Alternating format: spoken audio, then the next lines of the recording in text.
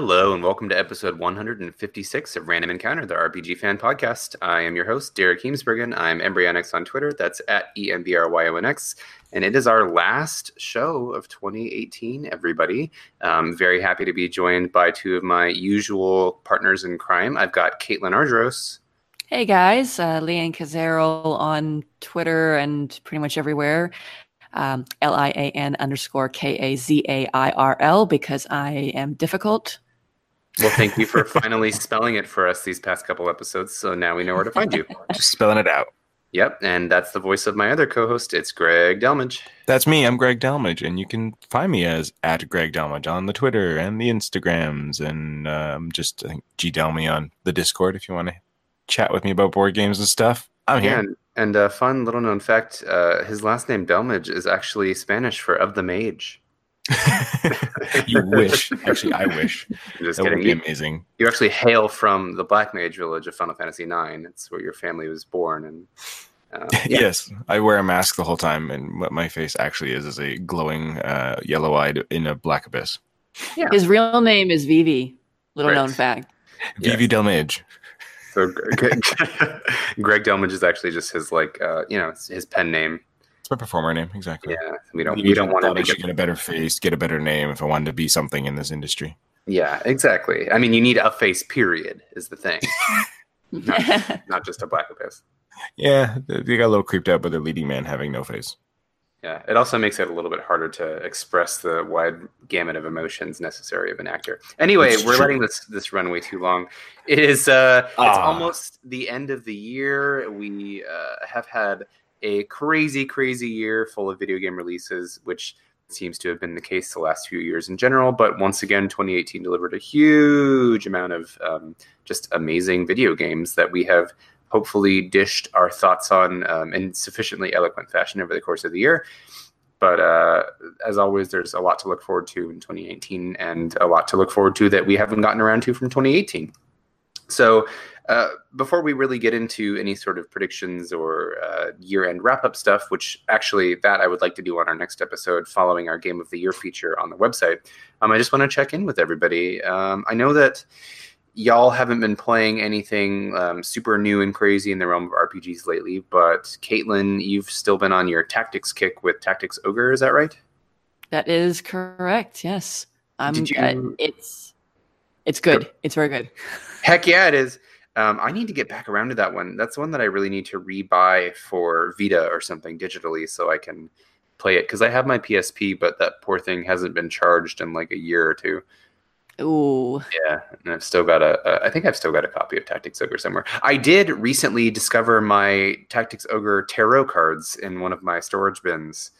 Oh, nice. Those look so nice. Yeah, they're beautiful. I thought I had lost them forever, and I was like, yes, score. That art is so good, I could even see myself doing a tattoo of it or something. Yeah, it's amazing. Yeah. Mm-hmm. And like the whole game. Yeah. Do you have any like additional thoughts since the last time we talked about it? Still enjoying it? Still think it's good? I'm still working my way through. I haven't I'm on the neutral path, so I haven't quite finished that yet, and I still have to do Law on Chaos, so I have a lot still left to do. Basically just been playing for a couple of hours while I'm at work and I'm bored, because my work is awesome and I can play games if I want to. Yeah. So there's a lot to do, but I'm still.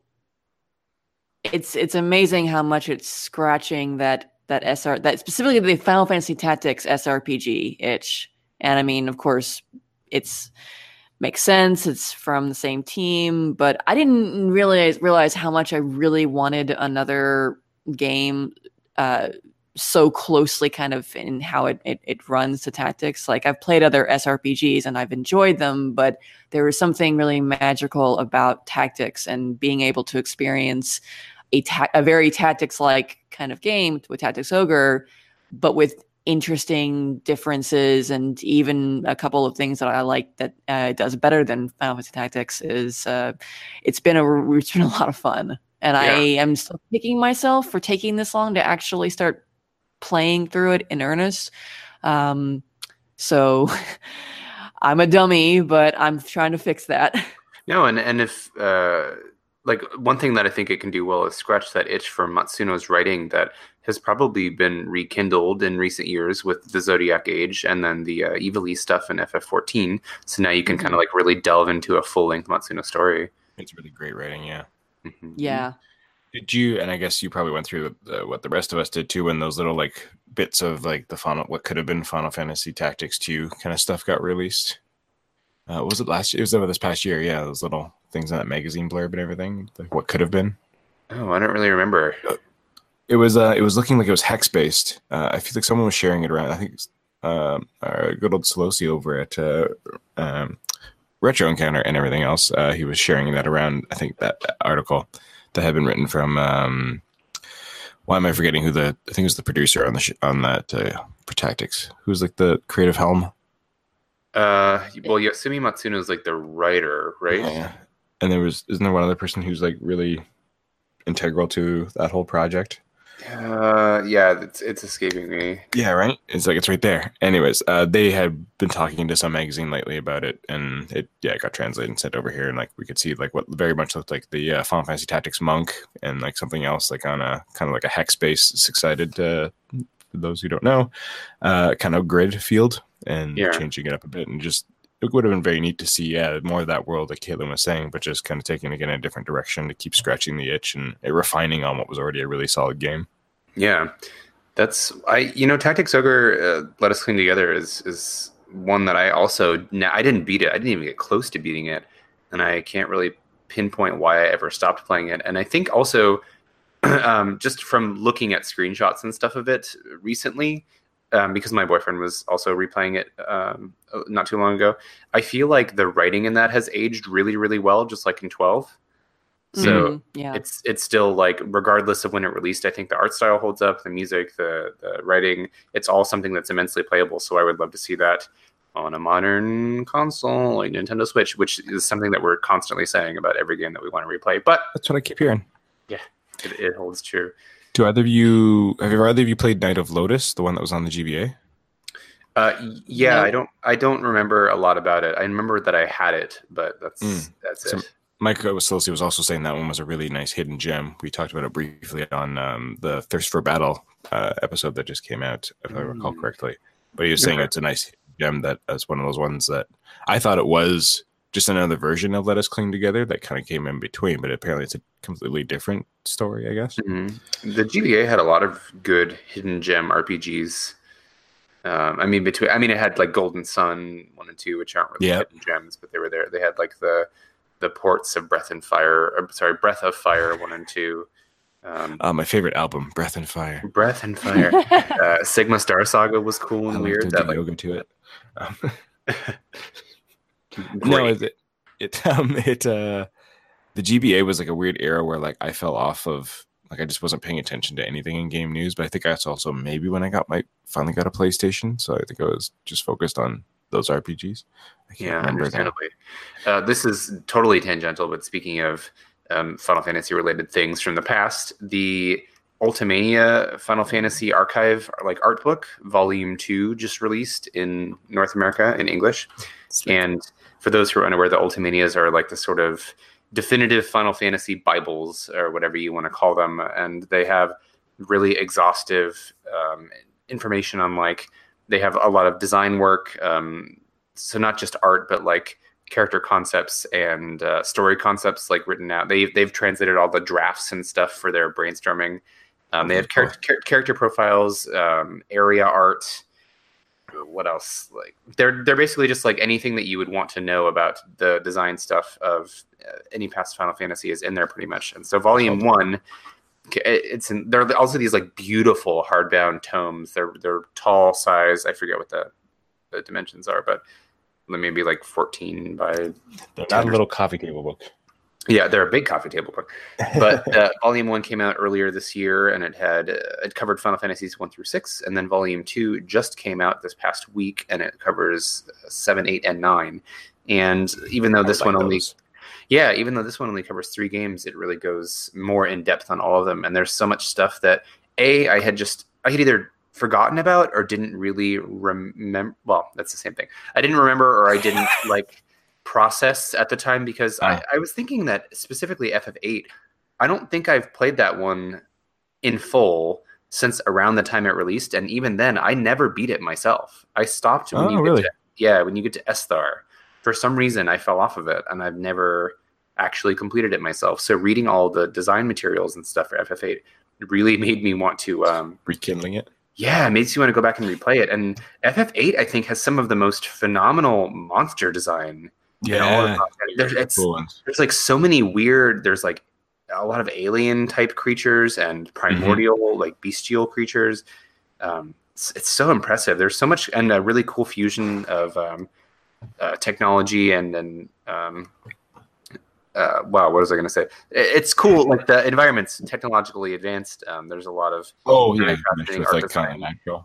yeah, and the pre-rendered backgrounds in that game are so lavish and so well executed. And I was just saying this on Twitter, but I really miss pre-rendered backgrounds. And I know a lot of it is nostalgia, but I think there's something really charming and special about the like late 90s era, maybe early 2000s era of CG, like the matte paintings, basically.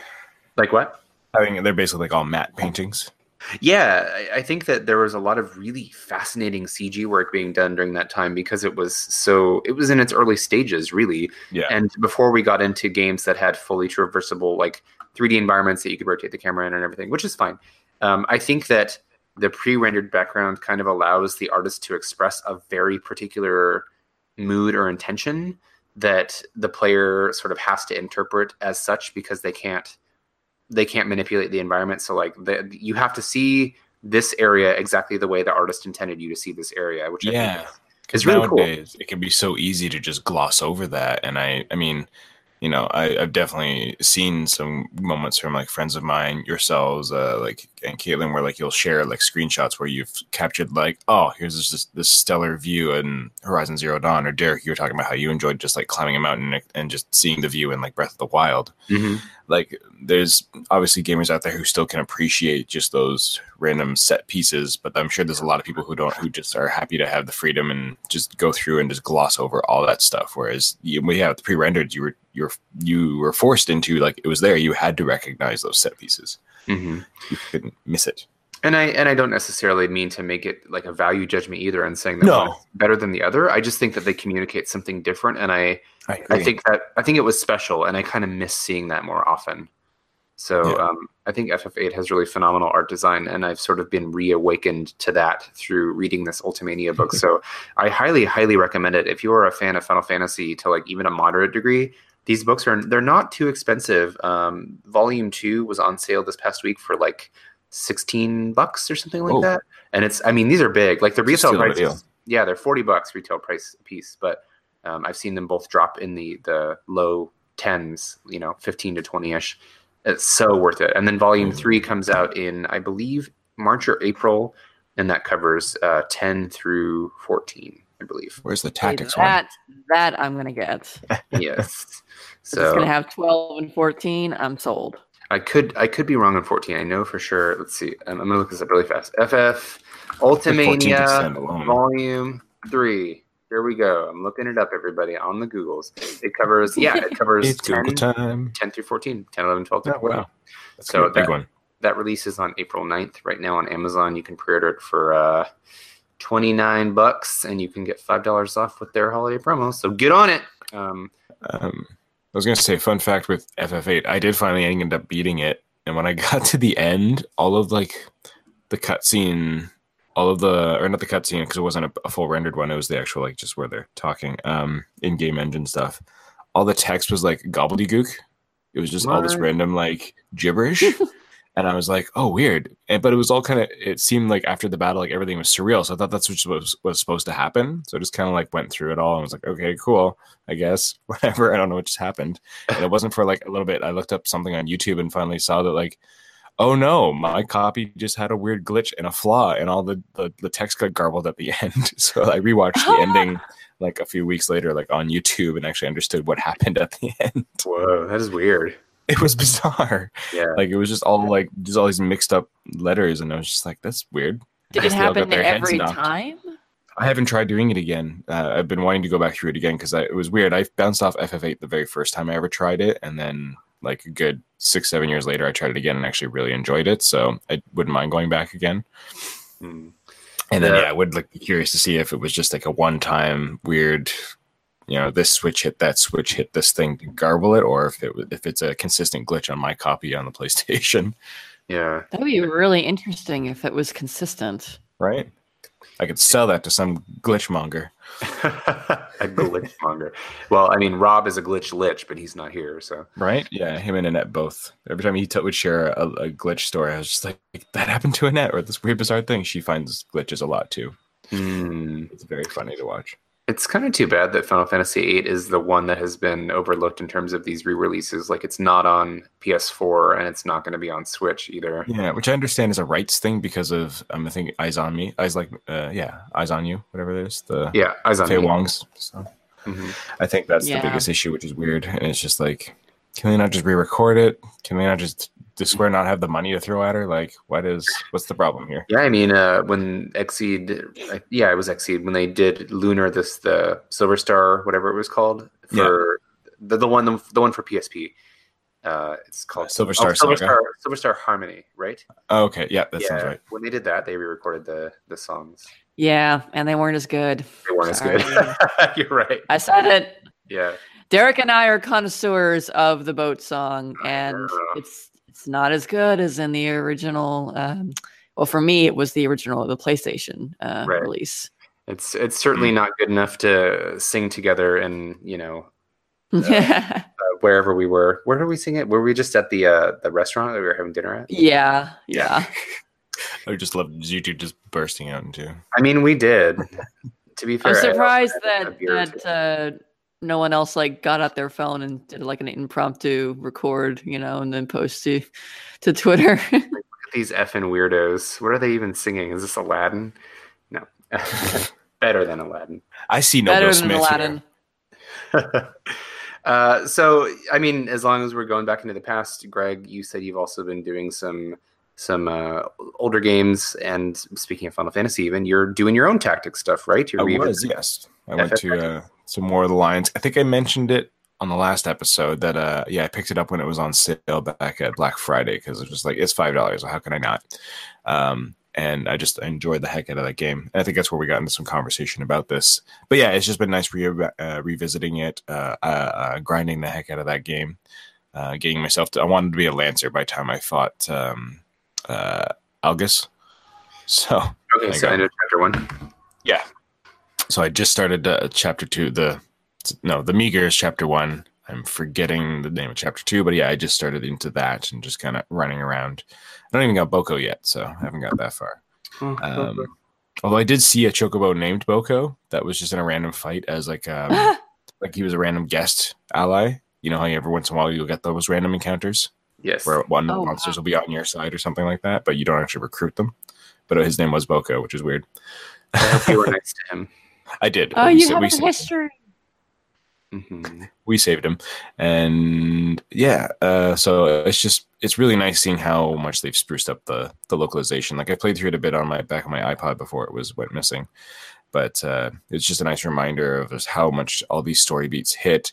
There's a few moments where it gets a little too ham-fisted how much they were trying to make it Old English, when it's just you didn't have to go that far. As someone who has done Shakespearean texts often enough and lives with a Shakespeareophile, you didn't have to go that far. But I get what you were going for, so that's fine. Yeah, that translation is very flowery, but I think it serves it better. It fits, yeah. So that's been a really nice revisit to the past. And the other thing while I've been revisiting in the past through the This Day in Gaming videos, one thing when you were mentioning with Ultimania, how 1 through 6 is in one book, and then we have 7, 8, 9 in one book. Noticing when I've been doing games from the Super Nintendo era to ones in the PlayStation era, as soon as we got 3D graphics, designers really wanted to take time. Everything got so big and flashy, and FF8 is definitely guilty of that with its summons. I think we've talked about that in the past, but everything just takes so much longer. I'll be trying to make these 30-second clips, and one special move animation will just eat up the entire clip, whereas I could get away with so much more in Final Fantasy like 1 or something like that. And I think that's just goes to show, like, with these design books, just how much more went into them when they're like, oh my gosh, we have these discs, we can do so much. And really explore how much more we can get into the story and everything. Which, rolling all that back to Final Fantasy Tactics, like, it's such a rich game with a big world and all those classes and so many abilities to go into that it's just such a delightful playground. Yeah, and I do think that there was, of course, some indulgence on the part of the creators with especially FF8 more than any other one. And he's like, look at these battle animations. We're going to make the camera linger and swoop. And the jump from 7 to 8 for sure. Yeah, because 7 was a lot snappier. So I do agree that they made more of a focus on the whole cinematic angle, but it served a purpose, and it's sort of like reflective of what their values were at the time and when they were creating the game. Oh, for sure. Like, there's nothing wrong with it. It's just one of those things, like, when I was that age, I didn't notice, but now that I'm going back and comparing again, I'm just like, oh my gosh, yeah. Yeah, but good stuff. Mm-hmm. What else were you playing? Baldur's Gate, you said? I had brought up that in the pre-show. Baldur's Gate I was doing for the last This Day in Gaming. I got into Baldur's Gate sometime last year, and I went through a good chunk of it, and then got onto other games and got busy with the website and all that sort of stuff once I joined on RPG Fan. But revisiting my old save, I have a dwarven fighter cleric who made some good headway through the tales of Baldur's Gate. But then I also made a new character.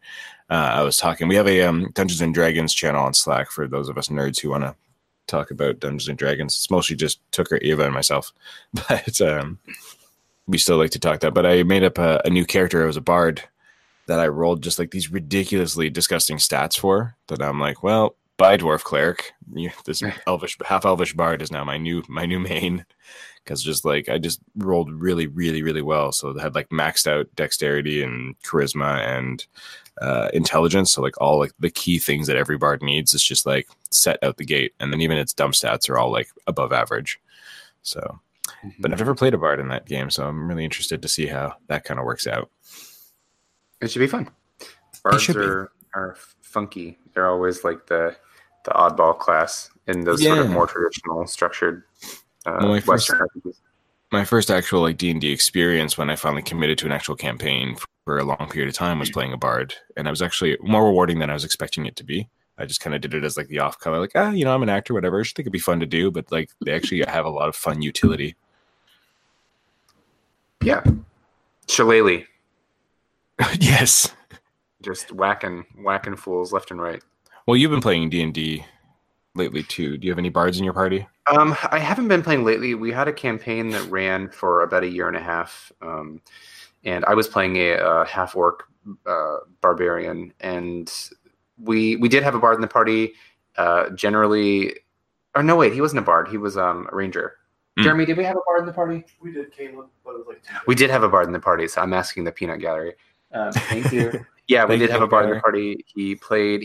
It was one of our 2 roommates at the time. He only joined for like maybe a couple of months, and then he kind of ended up dropping out. So we had his character go do something else. He was like his character was like, we had to venture through the Underdark for a while, and he was an elf who was in servitude, who he kind of rescued, and he was confused about being rescued because he had been in servitude forever. And then he joined our party and ended up healing us a bunch and generally being not that useful besides that. And then we let him go. You end up mostly being a support class for sure if you're using your songs right and stuff like that. But yeah, like bards are what you make of them, I think. And some people, I mean, it depends on how you play them. Like they can vary a lot. So mine was definitely a face, which was really unfortunate because when we started the campaign, we were in a place where no one spoke. I didn't speak any of the languages. So I was like, right. Cool. All this like charisma I have is for naught.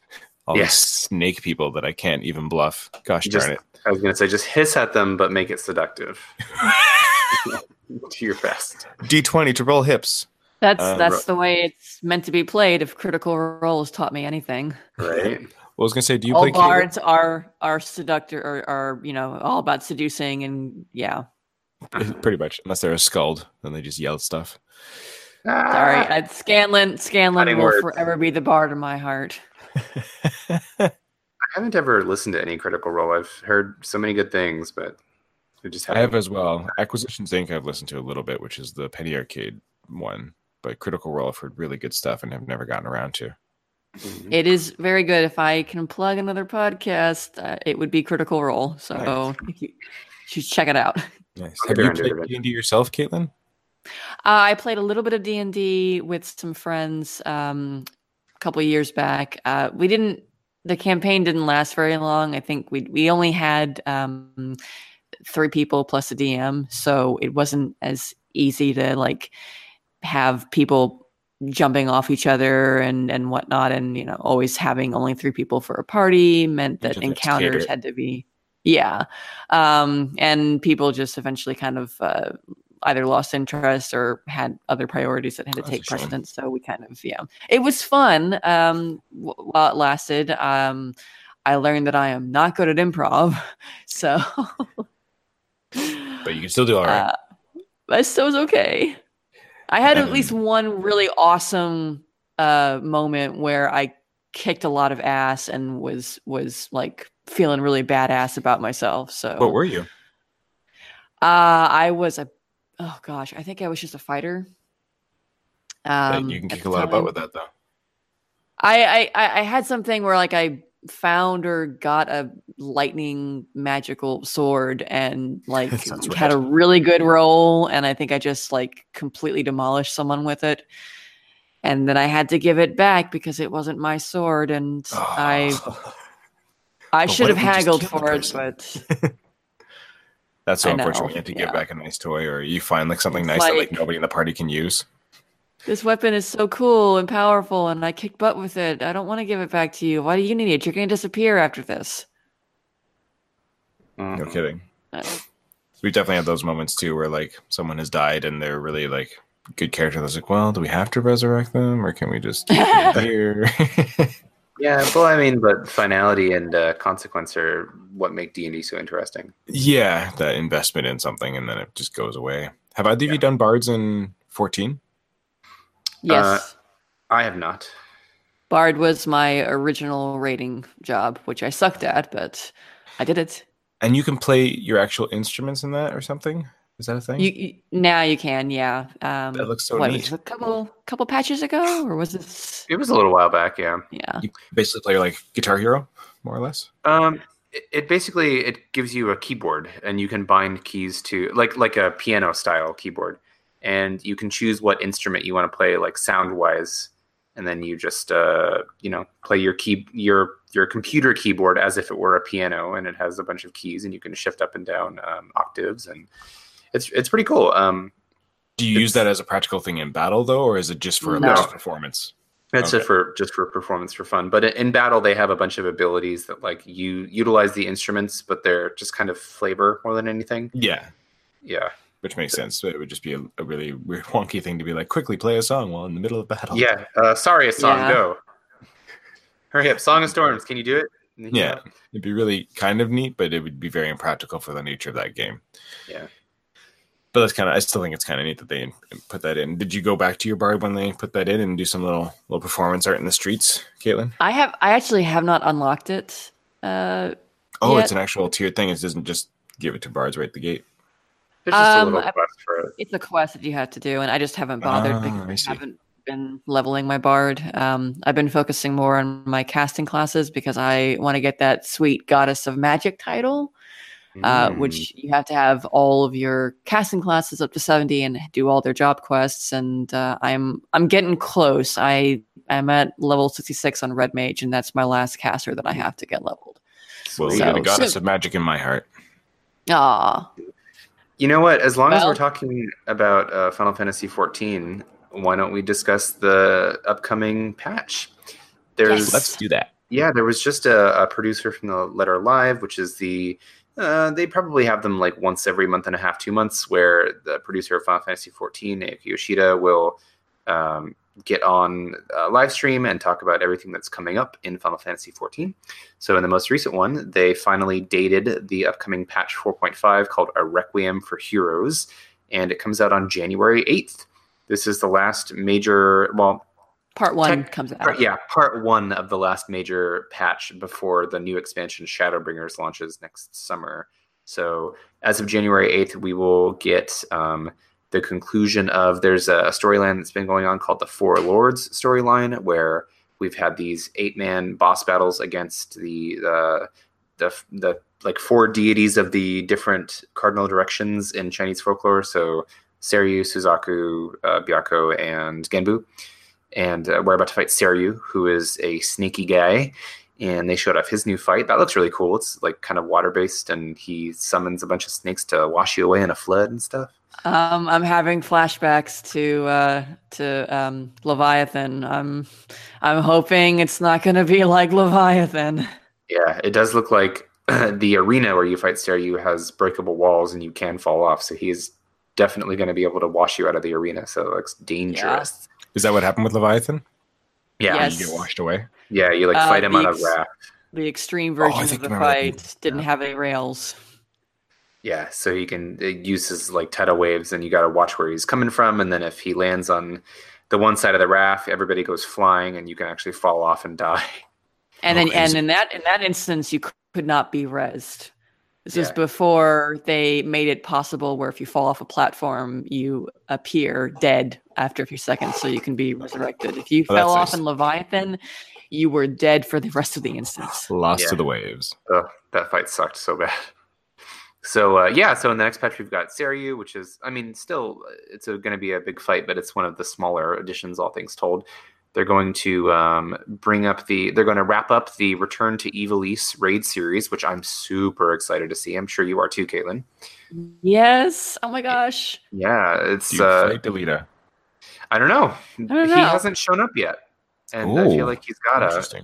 He's got to, because it's kind of was a in big the deal art for the first one. They had him as like the promo art, and he hasn't shown up yet.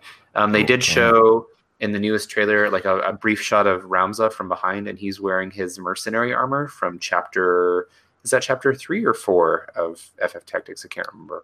Chapter 2, I think he gets back. Yeah, it's the one with like the black shoulder spikes. Yeah. Oh, that's chapter 2. Yeah. Okay. Well, then I thought you meant the butt plate armor, which is chapter 4. Oh, I don't know what I'm talking about then. Oh, I know what you're talking about. Yes. Although this one shows off his butt too. He's got the tight leather pants. Good for him. So maybe it means he'll be less of a dick.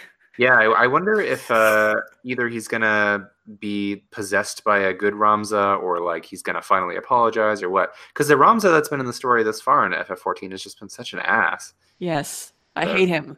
Yeah, he sucks. So he's definitely a sweet boy in chapter 1, and if that's the one they were trying to allude to, so that's weird. Yeah, I think they're very intentionally making him different. To what end, I'm not sure, but and also with the Return to Ivalice conclusion, we will get, so the dungeon we're going to be going to is called Orban Monastery, so it's going to call back to the opening scene of FF Tactics in some way. And they teased a very brief shot of a Viera's legs, Fran's legs specifically. So it looks like those guesses that the Viera are going to be the next race are probably true, as well as the cameo for Fran. So that's very exciting. And maybe Balthier. Mm-hmm. Maybe he'll show up. Seems kind of weird to have Fran without Balthier. Yeah. You'll be able to get Balthier's. Yeah, you get Balthier's armor as a reward from this raid for Machinist. So maybe they'll have other ones. I'm really hoping that they'll have Gabrant's Judge armor for the tank classes. That'd be great. That'd be sweet. Yeah. I want Bosch's potholder. Yeah, Mom's potholder. Yeah. Yes. Code. I like that code, actually. So in addition to that, let's see what else. So this is going to be the first half of them wrapping up the Stormblood storyline, which is a huge deal because it's the expansion pack that released about a year and a half ago, thereabouts. So we're finally getting into the new storyline and figuring out why we're looking at a potential calamity of light and stuff. So it's a pretty big patch. The other really big thing is they're releasing the Blue Mage job at last, which is it's taking a different form from other jobs in the game. We've discussed this in the show a little bit already, but it's a limited job, whatever that means, or rather, what limited job means is that it's capped at a lower level and it's intended to be played solo with some specific solo content. But They did announce that they're releasing that a week after the patch releases on January 8th. So that'll be out on the 15th. Yeah. And that'll be very exciting. So FF14 continues to steam ahead with amazing high quality content. And I'm very excited to see how some of these storylines wrap up coming up to the new expansion. So. Me too. I want to see tiny little judges running around now that you said that. Yeah, like Lalafels in the Little judge. Lalafels, yes. Yeah, little Lalafell judges just being intimidating AF. That could be fun. Are either of you all Christmased out? Because I know they have like some Christmas bear costumes and some Santa stuff. Right now, there's a holiday event. It's actually really cute. This year, the Starlight Festival, is that what it's called? Starlight? Yes. That sounds familiar. I saw an ad for it. Yeah, the way that it's taken shape this time is you are being a conductor for a chorus performance. So you just run around and like you do a couple quests to talk to some NPCs, and then you play a little rhythm game where you're conducting a choir, and you have to hit the buttons in time to the music. And that's cute. Yeah, it is really cute. It's kind of basic, but it's fast at least, which is nice. Yeah, it's cool that they were able to implement something like that within Final Fantasy XIV. So it shows to me that they can maybe build upon that in the future. And the achievement that you get for completing it, because it takes place in Gridania, the achievement that you get is called like Theater with a Gridanium or something. Yeah. So, it's cute. They know cute. What they're doing with that. Mm-hmm. Bring back Theater Rhythm.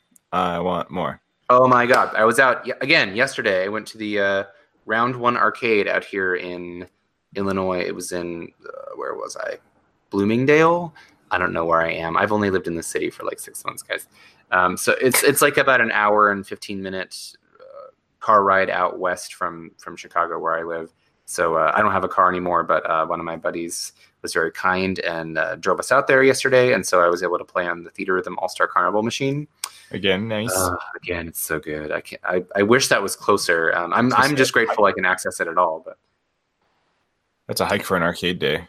It is, yeah. Do you do other stuff out there, or? Yeah, there's actually, funny enough, there's a Japanese marketplace way out that way called Mitsuwa, and they have like the Kinokuniya bookstore inside, and it's like a huge supermarket basically, but they have a bunch of mini stores inside. So we like, and like a food court. So we went out there and got lunch. It was like a very weeaboo day, but it was a good time. So yeah, Theater Rhythm All-Star Carnival. I really, really, really hope they port that to Switch, because it is still getting updated in the arcades. They added new songs to it on December 19th. That's yeah, and that's the thing. Like we talked about this before on the show, Theater Rhythm could have kept getting updates. Like 15 was like right on the horizon, and all that sort of stuff. So it was kind of shocking that they're just like, "Okay, we're done supporting this. We're not making any more. Now we're gonna go maybe make a Dragon Quest one." But yeah, like there's still so much life in this series, clearly, and so much money for them to make that it's just like, why not? I could see them maybe doing like once they get ready to discontinue support for the arcade version, they could do a Switch that has everything. But sooner rather than later, please. I want that. Yeah. Yeah, I think it would translate very well to that. But that's so very neat. All this stuff on the horizon for I don't know. Every time we talk about updates for 14, I'm just like, maybe I should just start playing that now. With all that time I clearly have. It's really good. It is a time sink though. I mean, it is free up to a certain point at the moment. I probably could just like go through that content for kicks. Yeah, you could do that, and then if you like it, you can continue. And I've always been had this question in my mind, like battles like Leviathan, Susanoo, and any of these big giant epic fights. Are they necessary to the story, or are they just more like grinding quests to like get sweet gear? Some of the primals are story related. Now that if they are story related, it's always the easier version of the fight. Right. You never have to do the extreme fights for anything story related. That's always on your own prerogative. But then there are some primals that are side quests, like in the Heavensward patch, after Thornton, all of the primals that you fight are a side quest story. So you don't actually have to do them in order to progress the main story. And similarly, Stormblood, the 4 lords are all side quest primals that you don't actually have to do in order to complete a main story. Gotcha. And they just toggle, like when you're talking to the quest, like which version of them you want to do, if you want to do the extreme or not, or?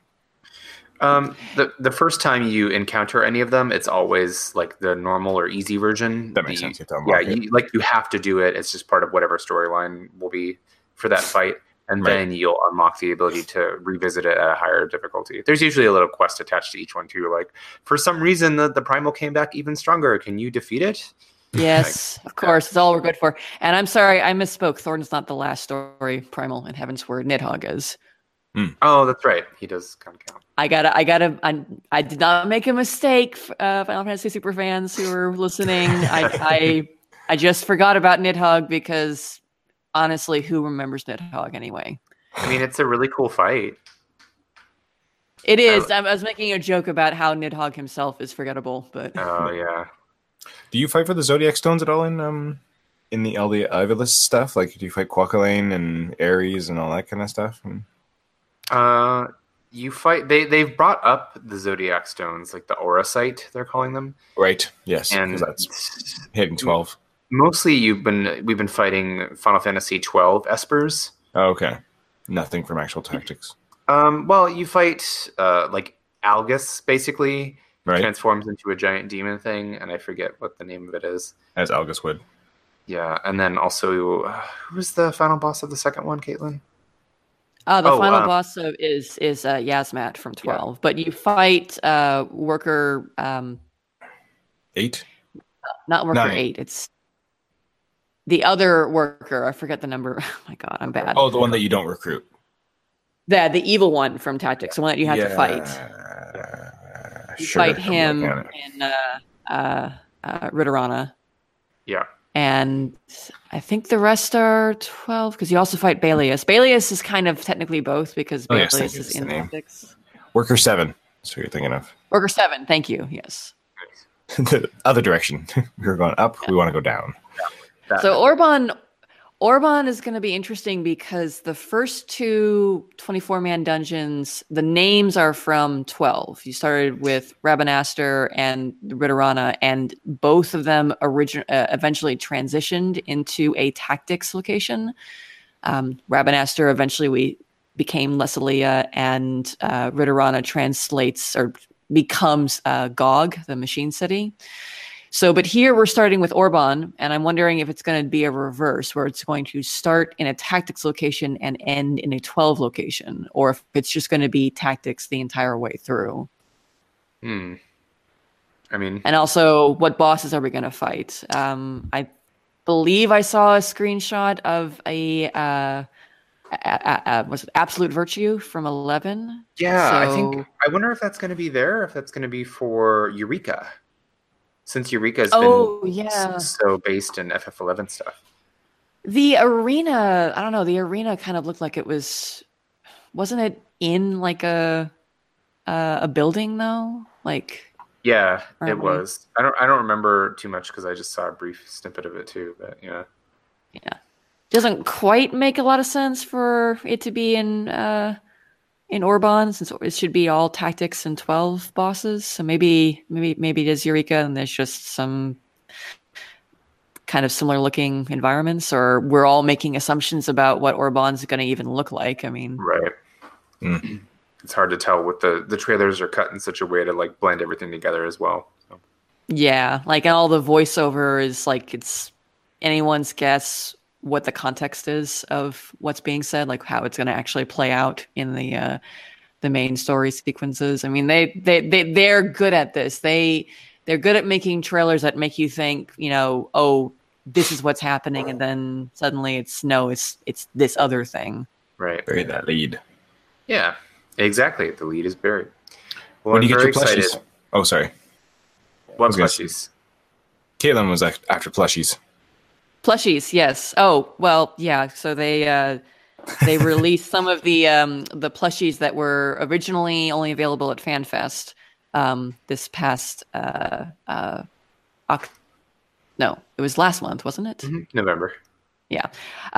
So the alpha plushie, the adorable chocobo buddy that you get to hang with if you're doing the Omega raid storyline in Stormblood, and the super, super adorable otter are now available on the main Square Enix store if you wanted to get them and you did not go to FanFest. So I felt really bad, but it's like I had to get them. So I bought both. They're in the mail. They're in the mail, yeah. And also Alpha from FF14 is going to be a job for the Chocobo in Chocobo's Mystery Dungeon Everybody on Switch. Yeah, what's his job going to do? What is he going to do? He uses like special. It said he's kind of an all-arounder with even stats, and then his special ability is using cards. Like in 14, he uses cards a few times that have special effects. So neat. Yeah, I'm super excited for everybody. I'm wanting to get that when we get our Switch. Mm-hmm. So that's adorable. I'm glad that like Alpha is the cutest thing to come out of Stormblood. So I'm very glad that they're continuing to utilize them, and it doesn't feel oversaturated yet. So hopefully they don't get it there. Mm-hmm. Very cute. Well, I'm excited to see everything that patch 4.5 has to offer when it launches in early January. So that's going to be very, very exciting. January is going to be packed anyway because that's what we have. That we have Tales of Vesperia Definitive Edition coming out, and like a few days after, and then Kingdom Hearts 3 finally comes out in January. Not that anybody's been waiting for that, right? Mm-hmm. Yeah. I'm very curious about it. Yeah, it's going to be a big month. I will. I think I will. I might be reviewing it for my other outlet, CGM. So we'll see. Fun. Yeah. Speaking of game announcements and upcoming games, Falcom at a recent shareholders meeting finally revealed what their mystery title was. For a while, they had this countdown site with a bunch of, with a piece of mysterious artwork that just said, I think it said Monstrum Nox or something, or just it was Project NOX, and they finally revealed that it is actually Ys 9 Monstrum Nox. It is a PS4 exclusive, and it's coming to, at least in Japan, and it's coming out in Japan in 2019.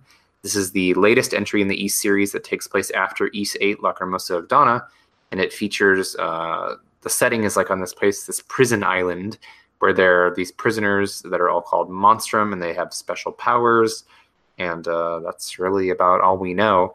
I feel like, once again, Falcom is taking influence from another developer. In this case, it feels very Persona 5. It's like prison-themed, break out of the prison and stuff. So it's a little on the nose, but generally, even when Falcom, with the exception of Tokyo Xanadu, which I honestly think is just terrible, Falcom generally knows how to make their own interesting twist on stuff, even if they kind of liberally borrow from other concepts. So we've only gotten a couple of screenshots. None of them include Adol. It seems like Adol will still be in this one, but that's not confirmed yet. But regardless, a new Ys game is always very exciting, and we can look forward to that coming out in 2019 in Japan. I'm sure it'll come out here. Like, why would at the worst it'll be not at all? It'll be what? Oh, yes. And Anyway. Sorry, Greg got fired. That took a second. Yeah. Anyway, so it's very exciting. Big Ys fan here, obviously. So I can't wait to see what happens with that. I want to see more footage. I want to see more characters. So far, they've only shown off one character, really, and it looks like a hooded woman with like black hair. The designs are very edgy for this one, so I'm looking forward to seeing what everybody looks like. So it should series be... I still need to get into. Yeah, you sure do. Play Oath and Felghana on Steam. Yes, boss. Okay, do it. And also, I wanted to give some attention and a shout out to a very exciting free project that released today, as of this recording. Oh, not everybody knows, but many people are aware of OC Remix, Overclocked Remix, the video game music arrangement community, and they have been putting out free music based on video games since like the early 2000s, if not earlier. I can't remember when they got their start, but I've been going to OC Remix as long as I have had an internet connection, and they are continuing to put out amazing community-driven video game music projects, and the latest is a Skies of Arcadia remix album. It is the 15th anniversary of Skies of Arcadia, and just in time, they have released this brand new remix album. It's got, oh my gosh, how many tracks? It's got 47 songs arranged from the Skies of Arcadia soundtrack, and the album is called Arcadia Legends. And you can download it completely for free over at ocremix.org. So check it out. I just got it today, and I haven't listened to any of it yet, but I am very excited. It is 4 discs, you guys. 4 discs of like free music based on Skies of Arcadia. How cool is that? And that's one game that I would absolutely love to see a modern port of on anything. If they can do it for Grandia 1 and 2 on Switch, they can do it for Skies of Arcadia, damn it. I think it would definitely do well. We all want that. It's one I'd like to go and actually play. It's one I missed out on. You hear that, Sega? We want it. Yeah, Sega's definitely listening to this podcast. So Sega, please port Skies of Arcadia. Gotta port fast. Switch or something. Gotta port fast. They can even do like a Yakuza tie-in or something. I don't care. Just bring it to us. Oh yes, let's do it with costumes. Yeah. Mm-hmm. That actually be really cool too, because there are no costumes in the original Skies of Arcadia. It'd be nice to have the option to swap things out if you wanted to. That could be a good modernization.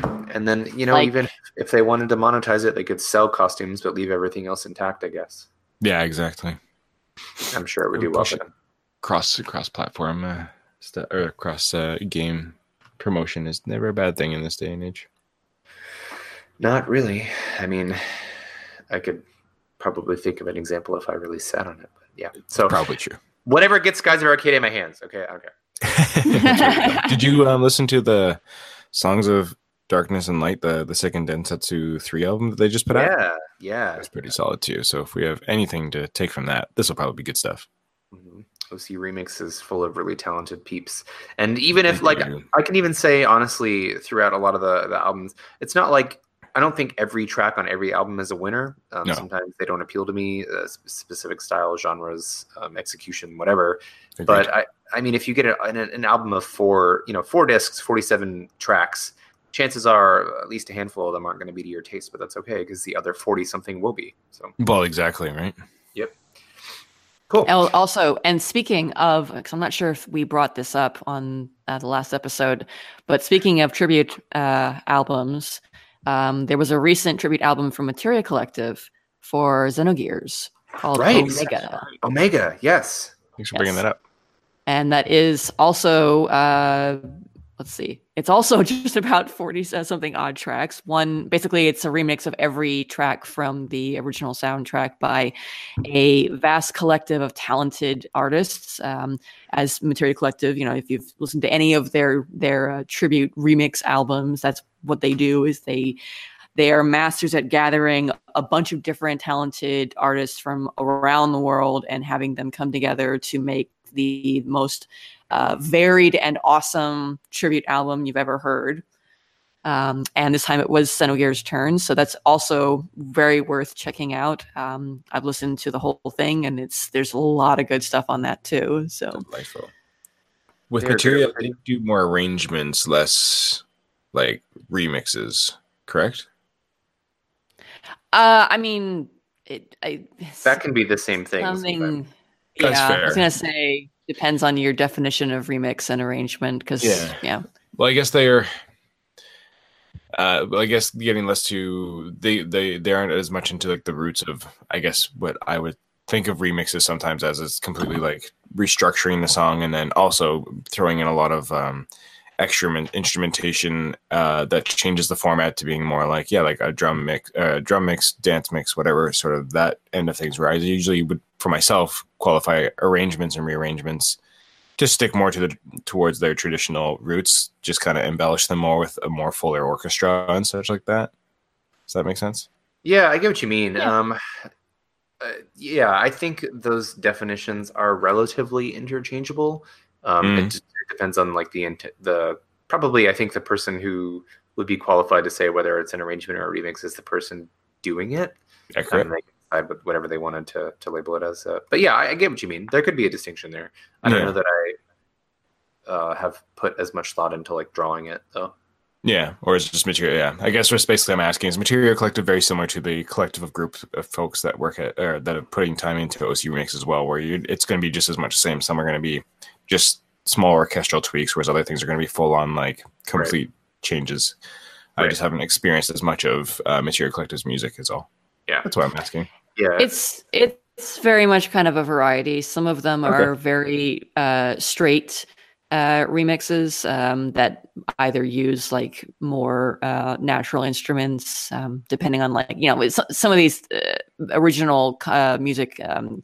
The original soundtrack that they're drawing from was using MIDI sounds. So some of them are straight and are just like trying to stay very true to the original sound, but to update it. And then others are much more interpretive, doing that kind of thing you were talking about, where they play with the rhythm, or they play with the melody, or they change it up a little bit. There's some that there's one track from Omega that on my first listening to it, I actually did not know what track it was drawing from, without looking at the track list from the original soundtrack.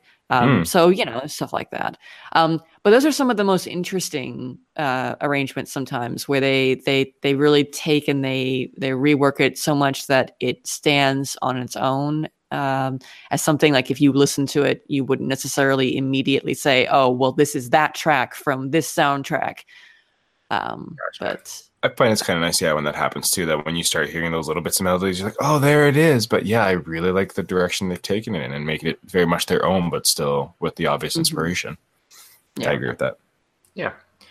Well, it's good stuff. I mean, speaking of video game soundtrack stuff from Square Enix, there's a bunch of things coming out in the next few months. We've got the Octopath Traveler Break and Break and Boost arrangement album coming out in March.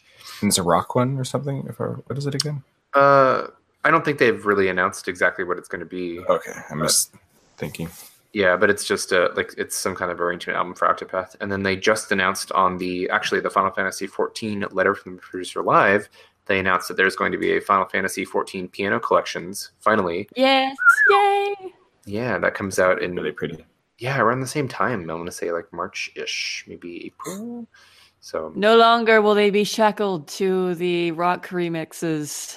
I know, which their own thing. I'm not really fond of those, actually. I don't really care much for the really I'm just not really a big fan of heavy metal in general.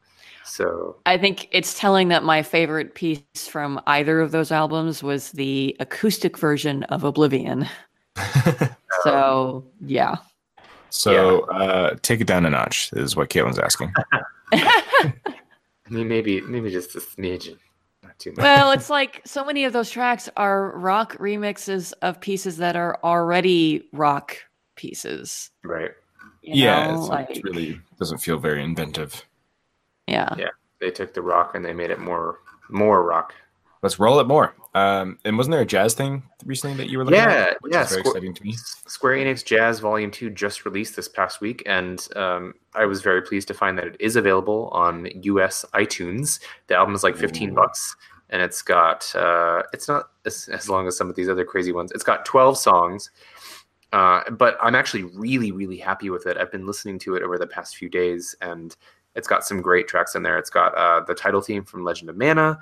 It's got Song of the Ancients from Nier, a Wind Scene from Chrono Trigger, Apocalypsis Noxus from FF15. Yeah, and some Saga stuff, the Encounter with Seven Heroes from, I think that's Romancing Saga 2. Yeah, there's a lot of really, really good choices on there. Oh, look, it just fell into my shopping cart. Yeah. So don't forget you can get it digitally as well as physically. Because I think if you go with the Square Enix store or something, it's going to cost you quite a bit more to get a physical CD. But it's great stuff. Also, speaking of shopping carts, it's funny because we were talking about the FF14 merch, and I've pulled up the Square Enix store, and I'm looking for the Alpha plushie so I can add it into my cart as well. Yes.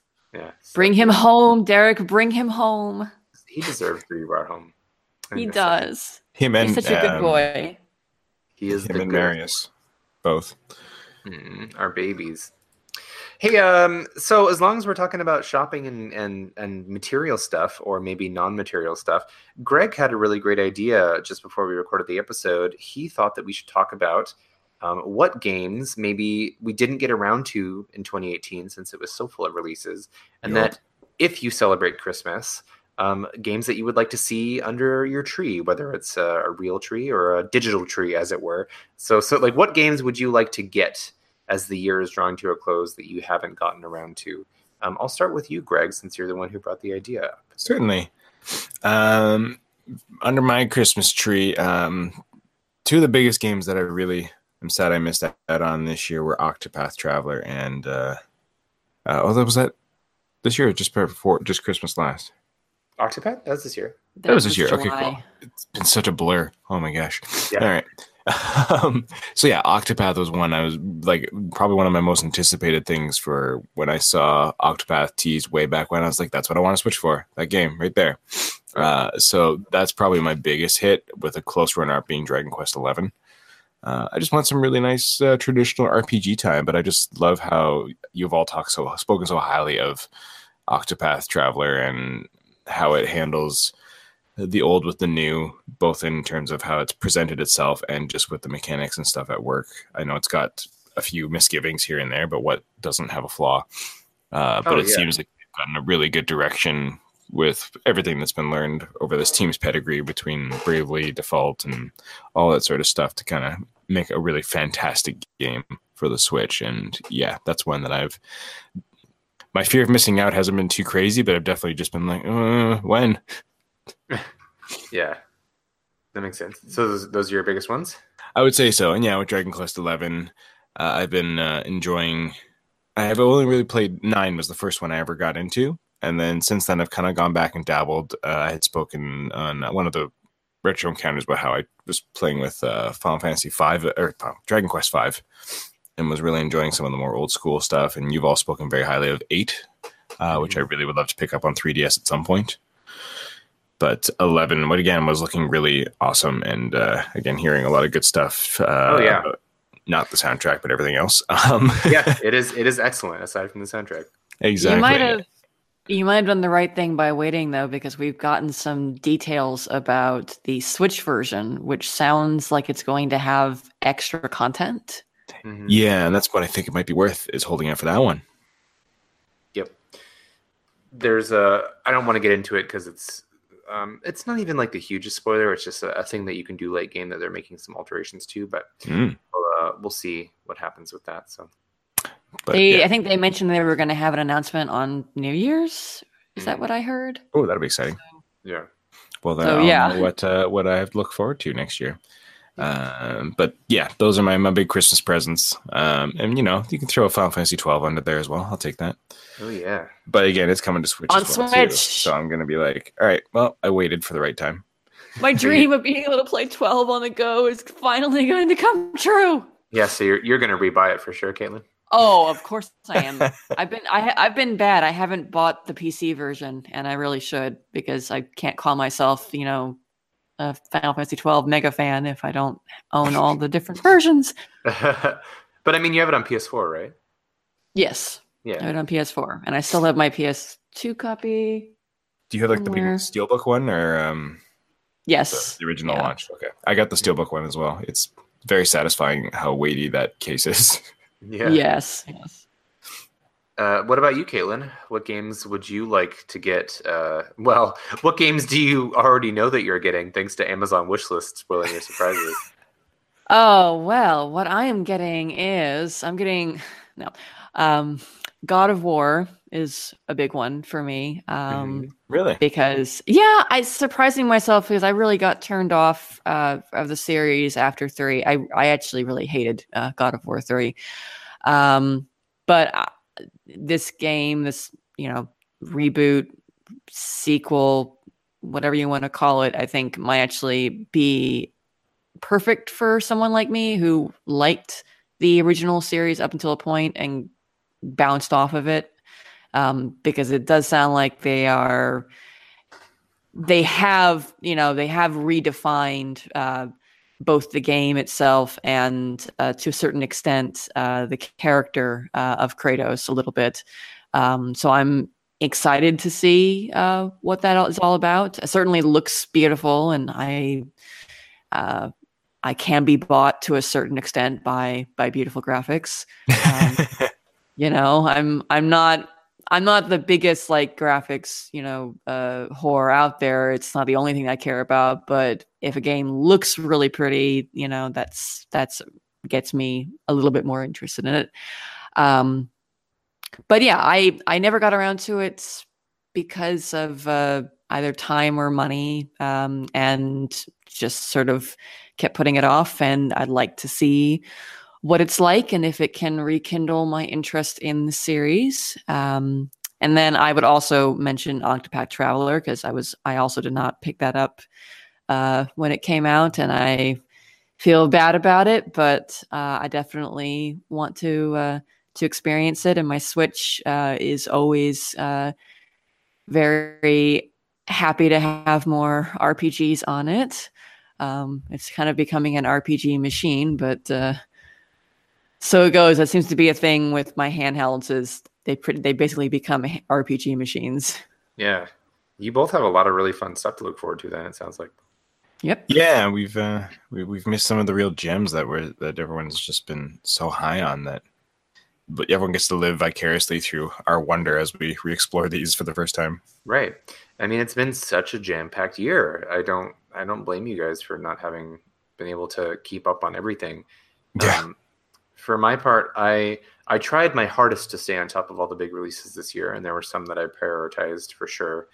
And I feel like I've gotten to play most of everything I wanted that came out this year, but there are a handful of things that I haven't, and most of those have released within the last month or two. Many of them this month. So I mentioned before that I'm interested in trying Hades, the new game from Supergiant, and it's only $20. I'm not really on board with buying an early access game, to be honest with you, but the gameplay, it looks like it's already kind of solidified into a game, and they're just going to be iterating on it via season updates, more or less. So as long as that's the case, I'm okay with that. So I might pick that up. I'm interested in checking out Capybara Games' new Below. Oh yeah, I forgot that was coming. Which has been teased for many years, and I've heard some mixed things on it. I've heard it can be kind of frustrating. So, and due to more balance type things. So I'm kind of hoping that if I wait a few weeks, that they will make some updates to it. So I'm going to hold on that for a little bit. Grease came out this past month. That's GRIS, like the Spanish word for gray. Yes. Gris. Yeah. Also in French. And maybe it is French, yeah. It's that beautiful painterly, sort of dreamscape 2D platformer. Looks absolutely gorgeous. I would love to check that out, and that's also not too expensive. So, did it have RPG mechanics in it? I can't remember. I haven't looked at much. No, it's just like platforming. Gotcha. So it's just straight up. Okay. Yeah. And two more. The first DLC pack for Ni no Kuni 2 came out this past week with almost no fanfare. It is the... jeepers, yeah. I didn't even know. Yeah, what is it called? It's like the Lost Labyrinth or Labyrinth something or other. That sounds familiar. And I've heard it's not the meatiest thing. It's basically like 100-floor randomly generated dungeon, which is but there's just also some end game stuff. Yeah, there's like a couple of new skill trees that are accessible to, I want to say, that Evan, the main character, and Bracken, the inventor girl. So each of them can access some new types of skills, which is kind of cool. And then they have some story events that flesh out the characters' backstories and some of the NPCs from along the way, who I think didn't get fleshed out enough. So I'm curious to check it out. I haven't been dying to do it, just because I feel like I'll have to kind of reacclimate myself to Ni no Kuni 2 and relearn the game and figure out, I had beaten it, so it's all right, what goals do I want to pursue or whatever. So it might be nice though, because they added more difficulty options. So they did, yeah, because the base game was way too easy. It was way too easy. That's right, yeah. You were saying that. Yeah. Yep. So I'd like to check that out. And then the final thing, I would love to check out Jimmy and the Pulsating Mass, which is it's on Steam. It is heavily inspired by Earthbound in terms of its graphical style, but it is supposed to be a pretty dark RPG about, it's like a retro style RPG about a young boy and his experiences with the world and stuff. And we had a review. I'm pulling up who did it. It was Zach Wilkerson reviewed the game for us on the site. He gave it a 93% and an Editor's Choice Award. He describes it as a quirky, hilarious, emotional experience that simply shouldn't be missed. So it looks really, really good, and I like the idea of a blend of Earthbound style sensibilities with sort of macabre thematic elements. So a lot of the screenshots are very enticing. So I think that was Zach's first review for us too, since he joined. Mm-hmm. I can't remember, but congrats, Zach. Yeah, what a good first game to review. Congrats. So those are my, 5. Not too much, right? And then this, I guess I'll cheat and slip one more in. Not that I've finished. A stocking stuffer. It's a stocking stuffer. It's okay. Well, we're still waiting to hear news on a localization of Legend of Heroes: Trails of Cold Steel 3 or Sen no Kiseki 3. But I've had the Japanese version for a while, and I've I don't know. I put it in sometimes, and I chip away at it a little bit here and there. But my Japanese is like upper intermediate, and so it takes me a lot of kind of brain power to get through because I'm not super super fluent. So I wouldn't even say that I'm fluent. Like I'm proficient, but not fluent. So it's still it's taxing to get through, and I feel like I would rather play it in English if at all possible. So I'm sort of holding out hope that we'll hear something about Trails of Cold Steel 3. But in the meantime, I have the Japanese version, and the fourth one, Sen no Kiseki 4, came out just about a month or two ago in Japan. So I would love to play that. And since that technically released in 2018, even though it wasn't in the US, I want to play 3 and 4 at some point. So those are my answers. I had a lot. Yeah. That's okay. Well, okay. Since Derek had so much, I'm going to also append my list with Dragon Quest 11 and Valkyria Chronicles 4, which are nice. 2 other RPGs that I didn't get around to and I want to. God, it's I forget that so many of these games came out this year because it's just I'd forgotten No No Kuni came out this year, and I was like, right? When I want to play as well. well. And I reviewed it. Yeah, same. I totally forgot. I forgot. This year. What the hell? It's a good problem to have, but it's definitely been a long year for games. I think my number one Christmas wish that I would append to my list is just more time to catch up on stuff so I can get to this year's releases. Right. Yeah. Mm-hmm. I think I've got. It's never a sure thing with freelance work, but I think I've got this upcoming Christmas week off. So I'm hoping that I can use that time to really catch up on my games. So. Nice. Yeah, I just started a 4-day for myself, 4-day weekend until we go back to some serving. So hopefully I can dabble. It's not like 2019 starts off running either. Oh, no, wait, it does. Right. Yeah, with the 13th month of 2018. And between Kingdom Hearts and there's also the Tales of Vesperia port. Yep, is coming out next month, and then I was going to say something with the Vatican. I was like, what? Yeah, I'm actually really excited to revisit Vesperia. To be honest, me too. Yeah, it's one of the best ones, and age-old choice of do I get it on Switch or do I get it on PS4? I don't. You say that like there's a choice. Do I get them both? I know. I was kind of thinking that too. I guess as long as the performance is good on Switch, then I would choose Switch. And it's like a last gen game, so I feel like it's not going to be pushing the system as much. So I would probably go for Switch. Tales is another series I haven't gotten into. I apologize to everybody. I think the only major difference from what they've said is that the PS4 version will have a higher frame rate in battle, I think. Oh, that makes sense. I think they all have 60 frames in battle, and then the Switch version is 30 frames outside of battle, but the PS4 version is 60 frames even outside of battle. So yeah, that's what they said. Now, of course, that's what they're saying. We have to see how it actually performs because there's probably going to be dips. But come on, Digital Foundry, do us a video. Now, I was going to say analyze. What? Analyze that. Analyze that. Speaking of Derek Kingsbergen can be hired for professional reviews using his great linguistic terms. I can be. I'm a wordsmith. There was weirdly enough, this is a tiny tangent, but I was looking at some of the sales like on Steam and PSN that are going on for the holidays, and Star Ocean 4 got a remake in 2017. It's called Star Ocean: The Last Hope 4K and Full HD Remaster. That is the full title of the game. It is currently 50% off on PlayStation Plus, and it's on sale on Steam as well. And I was kind of curious. Well, do it. I didn't hate Star Ocean 4. I think the things that I didn't like about Star Ocean 4 were the voice acting and a little bit of the characterization. But I thought the gameplay in Star Ocean 4 is phenomenal. Literally nothing that an up-res port is going to fix. Well, but it is the I played the Xbox 360 version, and so this is based on the PS3 version, which has the Japanese voice option available and the anime styled character portraits instead of the weird uncanny CG ones.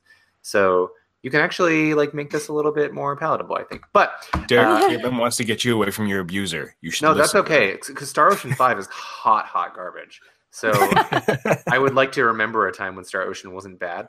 But I was actually looking at, funny enough, Digital Foundry, the YouTube channel that does these really in-depth analyses of game performance. They were talking about how Star Ocean: The Last Hope 4K was like the first that they knew of, the first PS4 game to include PC-style graphical options. And I was watching this video about how actually, like, everything that you can adjust makes a considerable impact on performance. Like, oh, weird. Yeah, like you can run it at native 4K, or you can like downscale it to 2160 and have like better performance, keep 60 frames in battle. And like they talked about how the depth of field effect for the blindside attacks affects performance and stuff. It was very fascinating. But anyway, I was kind of thinking about picking that back up. I don't know. Maybe not. We'll see. I have enough other stuff to play. So. There's so many things on sale right now that just wants to bolster your backlog. Oh yeah, that's the time of the year. So, well, I think this is going to wrap up our final episode of 2018. Mm-hmm. So we had an amazing year full of video games, and we have another amazing one to come, it looks like. And we will have more to talk about regarding 2018 after our Game of the Year feature is published in early January. So you can look out for discussion on the podcast of that. Yep. Shaping up nice. Yeah, in the coming weeks. It is shaping up nice. So if you enjoyed the show today, you can subscribe to us through iTunes or through our RSS feed, or you can like our Twitter account at twitter.com/RPGFancom or our Facebook page at facebook.com/RPGFancom. Leave us a review on iTunes. I think we've gotten like 1 or 2 in the last half year. And one of those was saying, "Yay, Caitlin," which I agree with. Yay, Caitlin. Oh, wow. Stellar review. Right. It is a good review.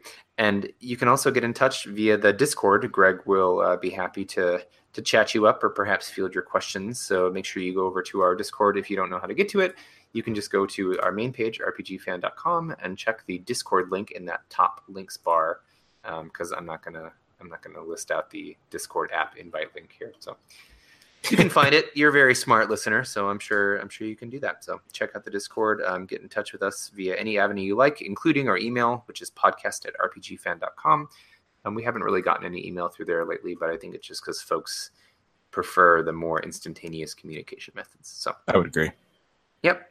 Well, I think that's going to do it for us today. Thank you so much for tuning into Random Encounter. We hope you've enjoyed the show all year long, and we hope you continue to look forward to it in 2019 with whatever changes maybe in store for us, but I foreshadowed. I foreshadowed, but I think the show is going to continue wonderfully, and hopefully we'll have a lot of exciting discussions for you in the coming year. So for myself, for Caitlin, and for Greg, thank you all for tuning in, and we will see you all later.